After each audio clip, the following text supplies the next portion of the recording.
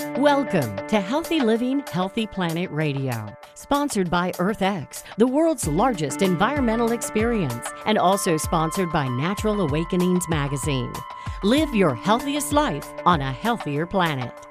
Now, here's your host, Bernice Butler. Welcome to Healthy Living, Healthy Planet Radio today. We're here to help you explore and understand the unbreakable relationship between your health and the health of the planet. We look at the hottest topics related to our environment and its sustainability and how they affect your health and wellness. Here, issues like climate change, plastic pollution, extreme weather events, and others will meet up with everyday impacts like allergies and asthma, digestive issues and gut health, cancers, lung and heart issues, and more. So listen today as we interview experts on today's show on the politics of climate change. What is 2020 doing for climate change, and what's the good news, if any?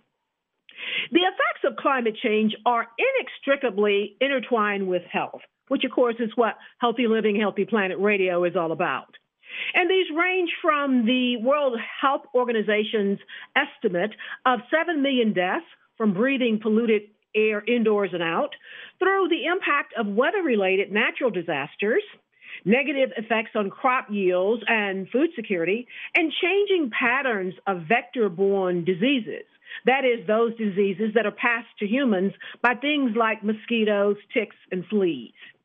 And also, it impacts the shaping of social and environmental determinants of health.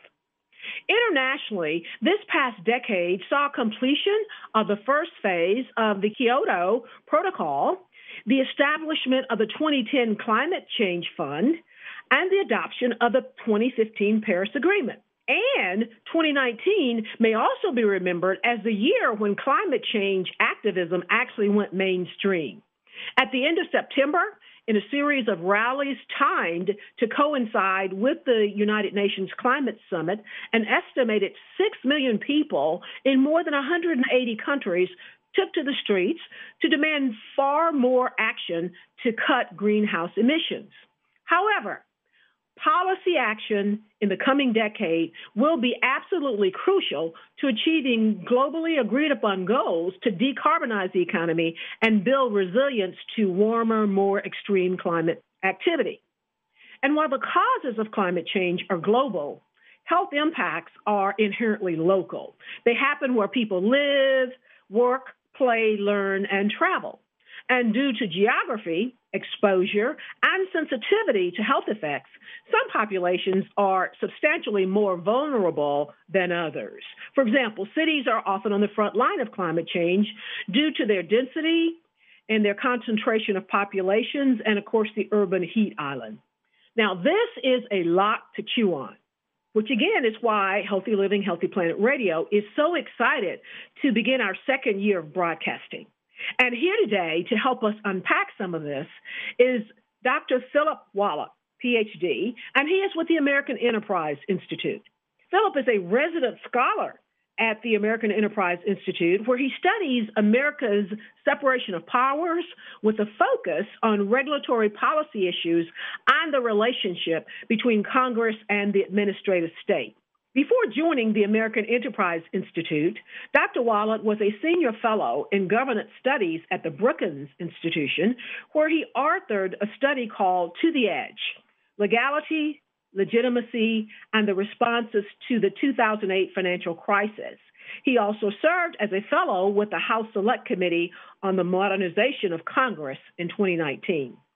Dr. Wallach's scholarly and popular work has been widely published, and he has a doctorate in politics from Princeton University. Welcome, Dr. Wallach, and may I call you Philip? Please do. Thanks for having me with you. We're so excited that you are here to help us with some of this because it is a lot. So, Philip, thinking about the politics of climate change, let's begin by talking a little about the Paris Climate Change Agreement, which, as best I can tell, and probably the same for many others, is perhaps the most definitive and transparent statement or statement of intent by most of the world's countries on climate change. So specifically, how is climate change defined, or what is the scope of the issue or the problem of climate change, and what are the causes, and how is the urgency or significance defined and discussed in this agreement? Okay, well, let me take it from the biggest level to start. Climate change results from the emissions mostly of carbon dioxide into the atmosphere, and that makes it quite a lot different than other kinds of pollution problems. With most kinds of pollution troubles over the years that have come from an industrializing society, the pollutants hang around in the air near where they've been emitted and cause people health problems just by being breathed into their lungs or ingested through their water supplies. Carbon dioxide emissions are not like that. When they go into the air, they don't stay local. They achieve a global ambient level. So all around the world, the levels of CO2 are just about the same. And of course, it's not harmful directly to breathe in carbon dioxide. It doesn't really hurt our bodies. And the other thing about carbon emissions is that for most of human history, at least, they've been directly, tightly correlated with economic growth. More carbon emissions has just been a sign of people getting richer and being able to do more things, create more products that people can use in their homes. So all those things make the challenge of dealing with carbon emissions really somewhat more challenging than dealing with other kinds of pollutants like sulfur dioxide or something, because people know when they encounter sulfur dioxide, it burns their lungs, makes them feel bad. They want to get rid of it. There's nothing really good about it. And so they want to put in place cleaner technologies. With carbon, it's a little more complicated. You have to get people to care about this problem that affects them indirectly, because the levels of CO2 in the atmosphere do have so many effects for the way our climate on Earth works. Of course, it affects the level of the oceans, which is something that affects a lot of people's lives. So carbon dissipates in the air, so it's not seen and we can't smell it, but it's necessary. Right. I mean, it's one of the major products of combustion, which is sort of burning things to make our society go, and that's pretty much been the story of an industrializing world over the last few centuries. Of course, today we do have access to zero carbon energy technologies in a way that's just now, in the last couple of decades, becoming economically competitive, and perhaps in the decades to come will become economically dominant. But at least right now, at this moment today in 2020, still most of the world's energy is generated through those combustion processes that put carbon dioxide out into the atmosphere. Most of the world's transportation is driven by those same kinds of technologies. So this is really how the world goes, at least for the moment. So let me move to the Paris Agreement, which you asked about. The Paris Climate Agreement was entered into in 2015, became effective 2016, and it was one of the major achievements of the Obama administration, getting the United States to be a leading participant in that agreement. It is a non-binding agreement. That was sort of the cost of doing business without Congress, is that the president could not enter us into a binding treaty. And so every country sets its own goals, its own path of how it's going to improve its carbon emissions below business as usual. And it makes a commitment to honor those goals. And so the United States goals have to do with reducing emissions by, I believe, 26% from earlier levels by the year 2025. And so achieving that at the time we entered into that commitment looked like it was going to require putting in place a number of policies that the Obama administration had already started in on, and probably another set of policies beyond that. How did the U.S. rank in terms of that 20% goal that they set? How did we rank among other major countries? Unfortunately, it's not so easy to make apples-to-apples comparisons because different countries quantify the kinds of things they were trying to achieve differently. I think there was a sense that the U.S. goals were moderately ambitious for us. Of course, we're starting out from the point of view of the large economies in the world. Ours is the heaviest emitter by per capita standards. So there's a lot of room for improvement. On the other hand, America's by per capita carbon emissions have fallen quite a bit since the 1990s already. So we've already made some progress before the Paris Agreement. What about China? Because I think they are what I see as the next largest emitter. Do you recall what their commitment was?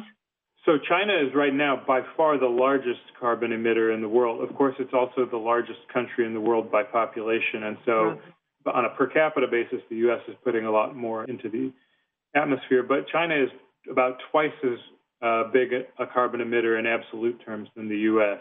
I see. We're going to go to break really quick, Philip, and we're going to continue this very interesting conversation after the break. We've been with Dr. Philip Wallach with the American Enterprise Institute. We'll be right back. We want to give a shout out now to our sponsors. That is EarthX, the world's largest environmental experience, promoting environmental awareness through expo, conferences, film festival, interactive experiences, and now EarthX streaming TV. For EarthX, Earth Day is every day. So join the movement, keep in touch, and add to the conversation at EarthX League. Go to earthx.org to register and start talking, and to register for their October conferences.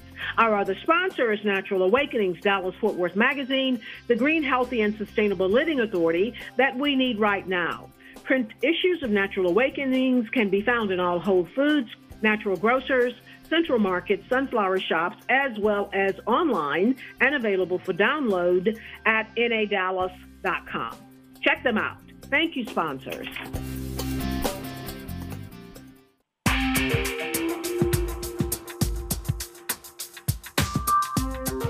Welcome back to Healthy Living, Healthy Planet Radio. And we're back with Dr. Philip Wallach with the American Enterprise Institute. Again, thank you so much for being with us. And you were just making us smarter about the Paris Climate Agreement and some of the specifics, but more so in terms of what the U.S. had promised to do. Now, Philip, assuming that the biggest players, again, in the global climate change body politic are the U.S., because of how much we emit, and China because of its size, can you tell us about each country's particular and perhaps their most pervasive contribution to that problem? With carbon emissions, you should mostly think about energy consumption. They're really pretty tightly tied up with each other. I think there are some questions about methane, which is a very potent greenhouse gas, and we can think about ways of reducing methane emissions that are a little bit more targeted to different kinds of industries and natural gas mining. But generally, it's just about energy emissions. And so one thing to note is that during 2020, as we've had this awful COVID-19 pandemic to deal with, that's put energy consumption way down. And so that's kind of a strategy for carbon emissions reductions that we do not want to be pursuing. So now the indication, though, is that that is due to the transportation emissions, because that's primarily, not certainly all, but that's primarily what the pandemic has caused, is a lot less transportation in cars and buses and airplanes as well. So that's been in the U.S., transportation. What about China? That was extremely dramatic in China as well back in the first part of the year. I mean, their lockdowns were much, much more severe than ours. So you really had people staying home. A lot of cities that usually have coverings of smog around them, the local air pollution just dissipated because there was so much less vehicular travel and less industrial activity. Philip, though, what would have been or should have been the work that the U.S., China, and others should have achieved over the last year with regards to the Paris Climate Agreement? And I know that we pulled out, and a lot of our policy and our work and our laws were turned back. But what is it we should have or perhaps had initially estimated that we were going to achieve that wasn't achieved because of our political situation? Sure. So, I mean, it's unquestionable that the Trump administration has rolled back quite a lot of the Obama administration's regulatory policies meant to decrease carbon emissions, and they really haven't done much to replace them with something else. And there's all sorts of litigation that's ongoing to say whether their rollbacks were permissible or not, but for the most part, they're just not in effect right now. And I don't think there's much indication that the Trump administration is interested in putting anything new in effect. That doesn't mean that there's no policies in the United States happening, right? Because there's a lot of state and local governments who have taken it upon themselves to help the country meet its Paris climate change commitments. And so you definitely see some parts of the country, especially in the blue states and blue cities, where they've continued to increase renewable requirements and those kinds of policies that do move us. And you've certainly seen a continuing growth in the electric car share of the market in the United States. I think there's a big question about, how much of our emissions improvement is going to come from energy reduction and how much is going to come from technological improvements that just move our energy use into less carbon-intensive forms. One of the best things that we have going for us over the past year is we've seen solar prices going way down. That's continuing a trend that's been going on for a while, but really at this point they're getting to be cost competitive with fossil fuels. And if you're building a new power plant, I've heard that a new solar power plant is now cost competitive with coal. And I think here in Texas, we closed down another coal plant over the last year. I remember reading and writing an article on it, so that was exciting. So, Philip, let's turn now more to our domestic front. You mentioned before, and in some of your writings, the geography of climate politics. Tell us about this. Help us understand this. Sure. So, of course, the basic fact in the United States is you got Democrats who are pushing for more climate policies, Republicans reluctant. But I think if you dig in a little, a lot of that has to do with geography as much as anything else. So people in the interior of the country are much less eager to pay costs to stop climate change than people on the coast. Part of that is just because people on the coast are more threatened. We have a congressman, his name is Matt Gaetz. He's from the 1st District of Florida. He's one of the sort of biggest supporters of President Trump in the House of Representatives, and not somebody who's trying to show how liberal he is. His district is right on the Gulf of Mexico. It borders Alabama. It's the panhandle of Florida. He's become an outspoken advocate for climate change policies now because he says, listen, people in my district know the waters are rising. We don't have the luxury of thinking about whether climate change is real. It's happening to us right now. We need to do something. So that's a pretty conservative guy. On the other hand, you have Senator Ron Johnson from Wisconsin, who has said, well, mankind has actually flourished in warmer temperatures. Right, well, he's from Wisconsin. Climate change looks like a pretty different proposition if you live in Wisconsin compared to living in coastal Florida, right?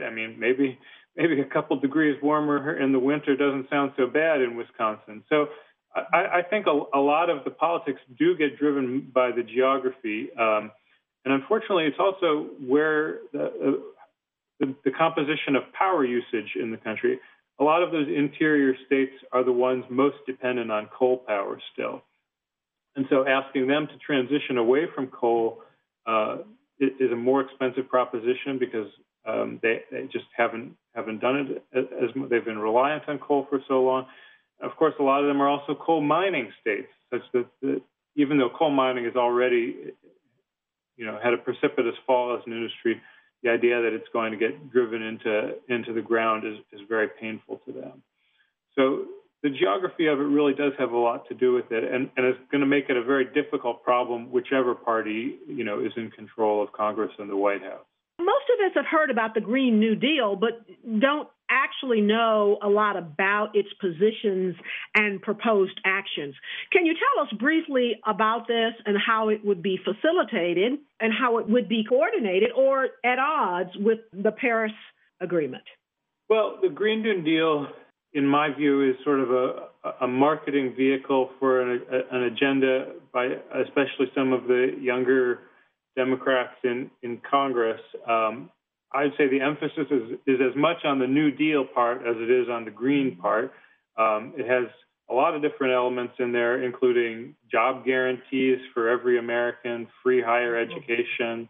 It also commits to moving us to 100% renewable energy as soon as possible and 100% vehicles powered by renewable energy as soon as possible. So it's extremely ambitious. And frankly, it's more of an aspirational document than it is an agenda that anyone expects to get passed through Congress right away. I mean, if we were to have a Biden administration and Democrats controlling both houses of Congress, we would nevertheless not expect anything like the Green New Deal to be passed out of there. In the Senate, at the beginning of this Congress, Republicans forced a vote and the vote was 0-4-57 against. So it's kind of a messaging document, but I think what it does show is that a lot of folks on the progressive side of the spectrum see climate change as an issue that they want to see at the very top of the Democratic Party's agenda, which frankly it hasn't always been. And so if there is a new Democratic administration, there's certainly going to be a lot of fighting about just how urgent we need to treat climate change. There's a good and a bad. Like you said, it's a marketing tool, and it does raise the purview of green climate change, but then some of the other stuff in there can give green a bad name, as has been done in the past. Last thing, very, very quickly, what would you say is the good news about climate policy over the last year, and what can ordinary people do in their everyday lives to help drive solutions? Well, we probably can't fly much less than we've been doing in the last 6 months. I think, everybody does make energy consumption choices in their own lives. How big a car you get, how big a house you get. Those are the big choices you're making that have to do with your energy consumption, and everybody can think about climate as a part of that. I think as we go into the future and as these solar panels get cheaper, more and more people decide to install those on their roof of their home. It's something that's becoming an active possibility. So I think that the technological development is now making it possible for ordinary people to make these consumption choices that not only are friendly to the environment, but seem appealing to them in terms of cost savings as well. That they should take a look now and actually analyze, as opposed to the Jurassic activity of assuming because it's green or sustainable, it costs more. That equation no longer is true. Absolutely. I mean, our modern light bulbs that everyone ought to go install in their house are superior to the old incandescents, and they're a lot better in terms of energy consumption as well. They're brighter, too. Yeah. Thank you so much, Philip. We really appreciate it. We have been with Dr. Philip Wallach with the American Enterprise Institute, and we really appreciate you helping us unpack some of what's going on today and has gone on the last year in the climate change politics. Thank you. We hope to have you back. Thanks for having me.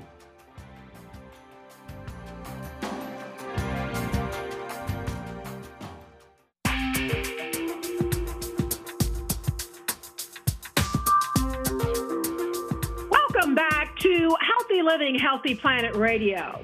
And we're back with part 2 of our show today on climate change and the politics of climate change. Now, over the past decade, the health impacts of climate change have been keenly felt and will become even more pressing over the decade to come. Climate change legislation is a central concern across government at all levels, and it's not solely just about climate change, but also has to be embedded into our public health policies as well. As well, the business sector has a great part to play. Nationally and internationally, we need to be able to reward and punish private and public actors for their environmental action. And yet, in spite of the evidence at hand, climate change remains the toughest and perhaps most intractable political issue we as a society have faced. This is not to say that there hasn't been progress.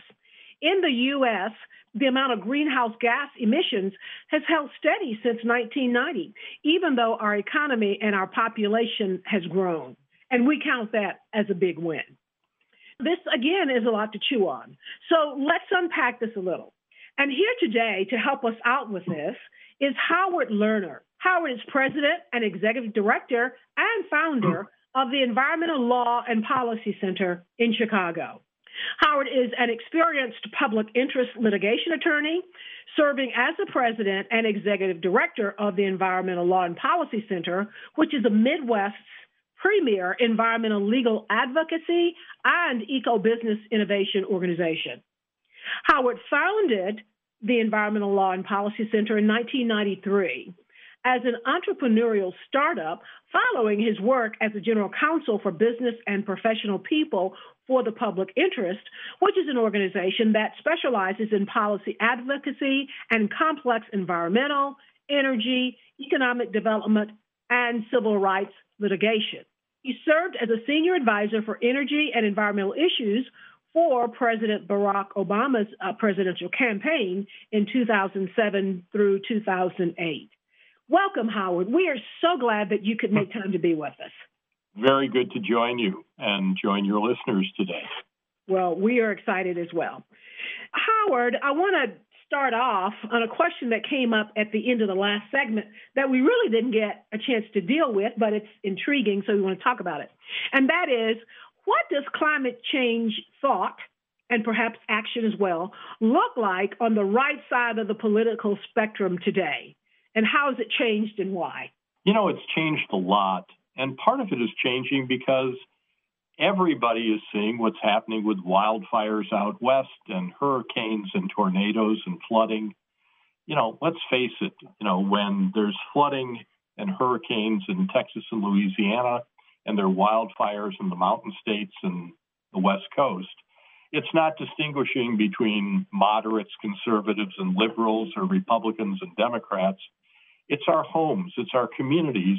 That's bringing a new reality, I think, to everyone.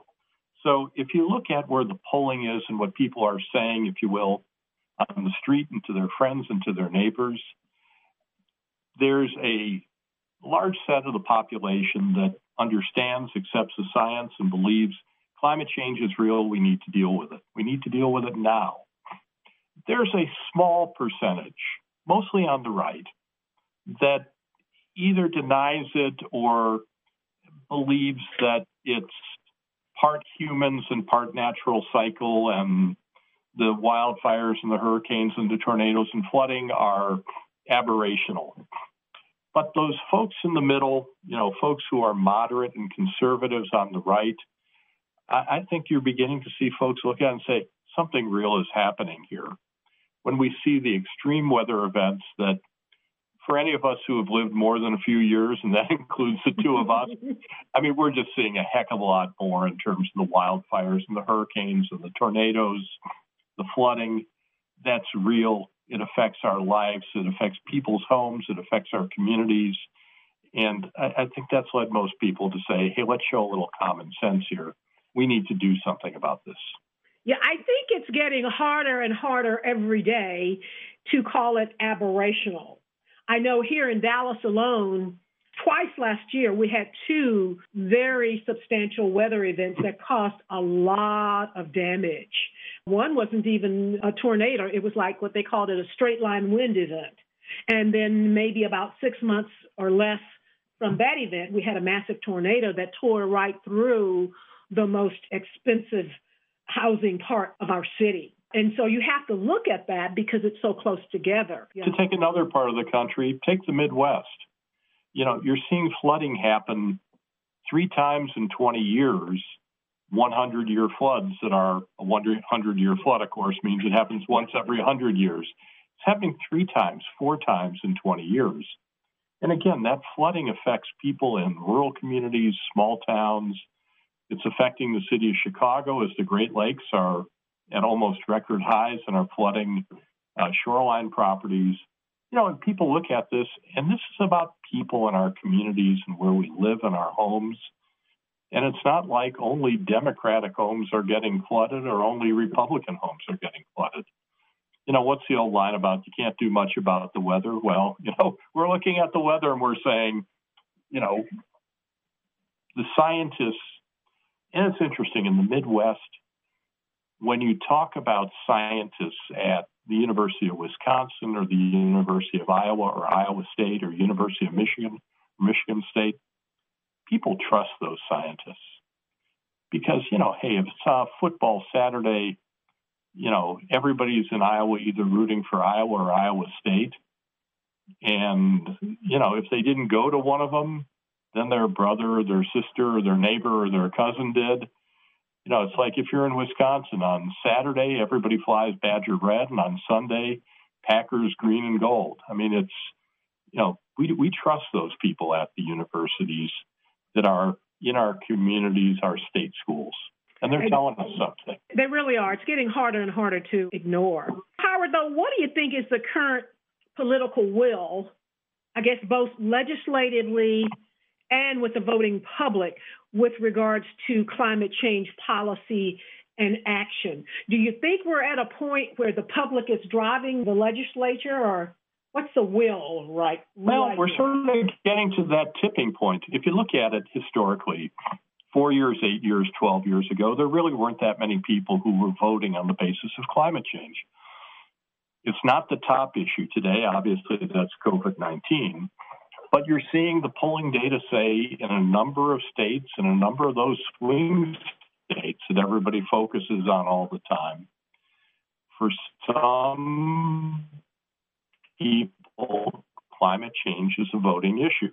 Beginning to get out to vote, and they're voting because of climate change. Some of that is just people, across the political spectrum. I'd love to see the research. Is it people who's, been in the middle of a hurricane or people who've been in the middle of a wildfire? But the fact of the matter is climate change keeps going up in terms of an issue that people are paying attention to. It's affecting their vote. And you're now seeing political leadership on both sides of the aisle saying, we have to do something. Some of the solutions from some of the Republican members of Congress are a little different than some of the Democratic members of Congress. But it's now one of those issues where, people on both sides of the aisle are saying, let's get real. This is happening. We need to do something about it and find a way to work together. I think the opinions are changing exponentially as well. The other day, I was reviewing the Pew Institute research, and that was 2016. And I am not comfortable quoting that anymore. I really feel it's changed fairly substantially since then. I think it showed that about 73% of the public believed in climate change or that it existed, but then a very minuscule percentage said they were willing to do anything about it or they were changing their lives to do anything about it. It's been 4 years now, and I really feel like there has been a faster shift in that 4 years over those attitudes, and that is due to a lot of what we've seen on the ground. Yeah, people are dealing with reality. And when you get members of Congress who are, saying, oh, I don't think this is real, I don't think it's happening, there's a certain number of voters who, much more so than 4 years ago, are saying, you're out of touch. If the right takes control of our legislature next year, what do you think would be the most significant good things as well as maybe the bad things that may come about as a result of that? Well, first of all, you're seeing an interest among Republicans on carbon pricing. And you see interest from a lot of different industry groups. Keep in mind, it's not simply, Democrats like wind power and Republicans don't. In Texas, where you are, wind power is booming. Wind power is booming in Iowa. The old battle in Iowa, people say, well, Texas is number one in terms of wind power. And in Iowa, they say, no. Per capita, we have more wind power. Yeah. Now, neither Texas nor Iowa are exactly known as being especially, green democratic states. Mm-hmm. Wind power is working for the economy, good for jobs, good for economic growth, good for the environment. And from the wind power industry and those states' standpoint, you get a little bit of carbon pricing in there that helps certain industries. So you're seeing some businesses come around, not all, but some, saying, let's get a price for carbon in there somewhere. Sounds good. Howard, we're going to go to break right now, and we will be back on the other side to continue this most interesting conversation. We want to give a shout out now to our sponsors. That is EarthX, the world's largest environmental experience, promoting environmental awareness through expo, conferences, film festival, interactive experiences, and now EarthX streaming TV. For EarthX, Earth Day is every day. So join the movement, keep in touch, and add to the conversation at EarthX League. Go to earthx.org to register and start talking, and to register for their October conferences, and to check out the streaming TV schedule. Our other sponsor is Natural Awakenings, Dallas-Fort Worth Magazine, the Green, Healthy, and Sustainable Living Authority for North Texas and the North Texas communities. Print issues of Natural Awakenings can be found in all Whole Foods grocers, natural grocers, Central Markets, sunflower shops, as well as free online available for download at nadallas.com. Check them out. Thank you, sponsors.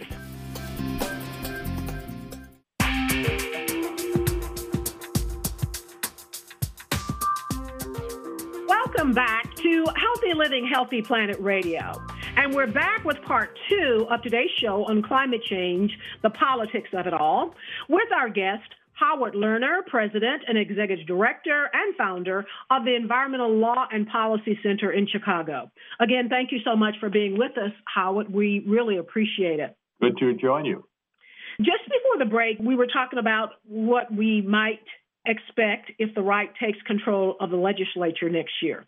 So I want to flip that over and ask, if the left takes control of the legislature next year, what do you think might be the most significant good things and perhaps bad things that may happen related to climate change?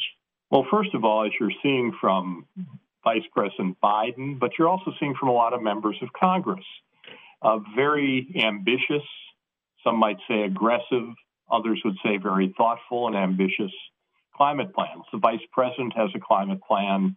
The House Select Committee has come out with its plan. The Senate Select Committee has come out with its plan.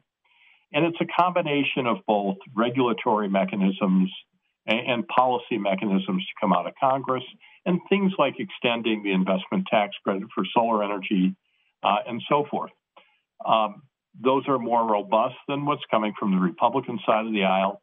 And I don't know whether all of them will get done, but clearly from the Democratic side of it, a little less interest on carbon pricing, more interest in using tax policy, regulatory policy, and the federal government stepping up in terms of its own practices.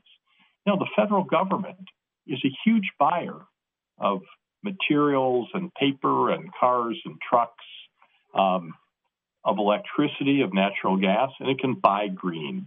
And greening up procurement can make a big deal in terms of the environment, especially when you have the federal government then aligning with counties and cities and state governments around the country. Exactly. Just dealing with or tightening up their own footprint. Exactly right. It will do a lot. So, Howard, though, to what extent do you think, and to what extent are you seeing companies, the private sector, willing to act on climate change and or to change what they do and how they do things in order to make a difference? I mean, you're seeing companies around the country and globally stepping up. In the one hand, you're seeing companies like Google and Microsoft saying, we're going to be buying green power for our needs. We're going to be locating our data centers, and we're going to be trying to find ways to power them off solar and wind instead of off fossil fuel. You're seeing a number of major manufacturers step up. There's a group called RE100, Renewable Energy 100, which are businesses that are all committing to buy 100% renewable energy. And that includes companies, that are in retail like the Targets and Walmarts, and manufacturers and tech companies. And now we're seeing splits in the oil industry. BP is out there and Shell sending a very different message than some of the, say, Chevron. And we're going to see which of their views of the oil industry turn out to be right. But across the board, we're seeing businesses step up and say, when it comes to climate change, number one, we want to be part of the solution, not part of the problem. And number two, we want to figure out ways we can make money off this. Clean energy is going to be a very growing, fast part of the economy. And you're seeing a lot of businesses step up and saying, we're seeing where this is going, and we want to make sure that if the clean energy economy booms, we're going to have a chance to do well by it.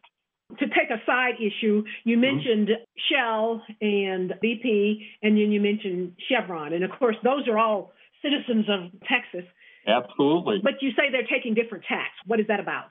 Well, first of all, when it comes to some of the regulatory rollbacks that President Trump has tried to do, take a very particular one, regulation on methane emissions. Methane is a very, very potent greenhouse gas in the short run, depending on which scientific study, 5 to 10 times as potent as carbon dioxide. A number of the oil companies said to the Trump administration, don't roll this back. This is a standard that makes sense, and we don't want to be whipsawed. We've begun to do some things because of the Obama-era methane emissions reduction, and now you want to change it. And if Vice President Biden gets elected, it's going to flip the other way. We don't want to be whipsawed. So a number of the oil companies weighed in publicly and said, don't roll it back. Chevron took a different view. A number of the oil companies are producing their outlooks for the future. BP did a set of presentations, I think about a week and a half ago. And they have a different view of the future. I mean, some of the oil companies believe that we're moving toward peak oil and they are redeploying assets to renewables. And some of them don't. I think they just have different analytics, they have different economics, and they have different plans for the future. And we're going to see how that works out. But the oil industry used to be very, very united when it came to opposing environmental regulations, when it came to an economic view of the world of what was going to happen with oil and other energy sources in the market, both on the regulatory side and on the sort of future forecast side. Where do they make capital investment? You're seeing some real different views. But I think the oil industry is like something I learned in graduate school. At the beginning of the year, every course in grad school and the business school, they would tell us about this saying, but it's very true. It says, why do you think the railroads declined or almost went out of business? It's because they didn't realize that they were in the transportation business. They thought they were in the railroad business. And I think that's how I see the oil companies. They're in the energy business. That's right. Not just the oil business. And what that says is they should be the future providers of renewable energy. Now, before we got off on our side thing on oil, you were telling us about a lot of the things that private sector businesses were doing. So let me ask you this. Do you feel or anticipate that the private sector is doing enough to drive the field forward? Can they be the drivers? They certainly ought to be one of the drivers. We need climate policy at the federal level, at the global level, and at the state and city level. As a practical matter, it doesn't matter to the atmosphere whether greenhouse gas comes from a power plant in Indiana, India, or Indonesia. It has the same effect on the atmosphere. So the United States being part of global initiatives like getting back into the Paris Accord is extraordinarily important. We're all in this together. We have to solve the problems together. At the national level, we have to have national policy. There are things that only the federal government can do. For example, the production tax credit for wind power helped drive all that wind power development in Texas that Boone Pickens was going into, and that President George Bush, when he was governor of Texas, saw as one of being his proud achievements. Wind power is a big business in Texas, is supplying more and more of the electricity supply, ditto in states like Iowa. And you know what? 20 years ago, when we talked about Illinois becoming a big wind power state, people thought we were blowing sort of hot air. Illinois is now a top 6 wind power state in the country. Cool.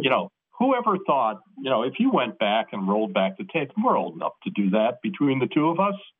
If you rolled it back 20 years and you said, did you think that the top 6 states would include Texas, Oklahoma, Illinois, and Iowa? California, oh, sure. Yeah. New York, maybe, sure. But that the top 6 states would include Iowa and Illinois and Texas and Oklahoma, I think most people would have said to us, come on. Federal policy when it comes to the investment tax credit for solar, production tax credit for wind power, clean energy standards make a big difference. State policies like the Renewable Portfolio Standard in Texas, Illinois, make a big difference. California, big difference too. So policy matters. When you talk about the private sector, absolutely, this is a both and, it's not an either or. But when you talk about the private sector, that involves a whole lot of very different businesses. So the real answer to your question is we're seeing more and more businesses step up, and that's good. I want to talk just really briefly about local issues, because it is local as well as national. What are you seeing are some of the most effective and far-reaching and impactful local policies that we've seen over the last few years? First of all, energy efficiency. Best, fastest, least expensive way to help solve our climate change problems. You're seeing cities around the country getting smart about what do they do with city buildings. I mean, who's in favor of wasting energy and wasting money? Why does that make any sense? So you're making investments in municipal buildings that help the taxpayers by saving money, help avoid pollution, help keep money in the local economy, and create jobs. And you're seeing improvements in energy efficiency building codes. And that's happening everywhere in places in California, but in Austin, Texas, and in the Midwest. It makes sense when you do energy efficiency stuff in your home, you save money on your electric bills. You put in an LED light bulb. You avoid pollution, you save money, and you don't have to change the bulb as often.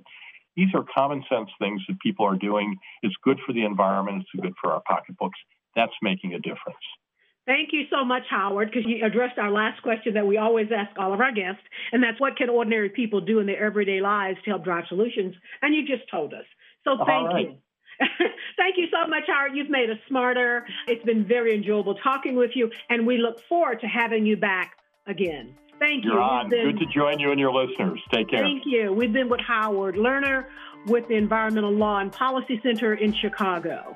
And thank you, listeners, for listening in today to Healthy Living, Healthy Planet Radio. The conversation starts here, but our goal is for it to continue in your home, in your social circles, your workplaces, at the water cooler, and in the grocery checkout line, so that we can all work together to realize that healthy living is simply not possible without a healthy planet. Our culture is a result of 1 trillion tiny acts taken by billions of people every day, such as yourselves. Each of them can seem insignificant, but all of them add up one way or the other to the change we each live through. This is your host, Bernice Butler. Join us again next week for more on Climate Change Month. Thank you.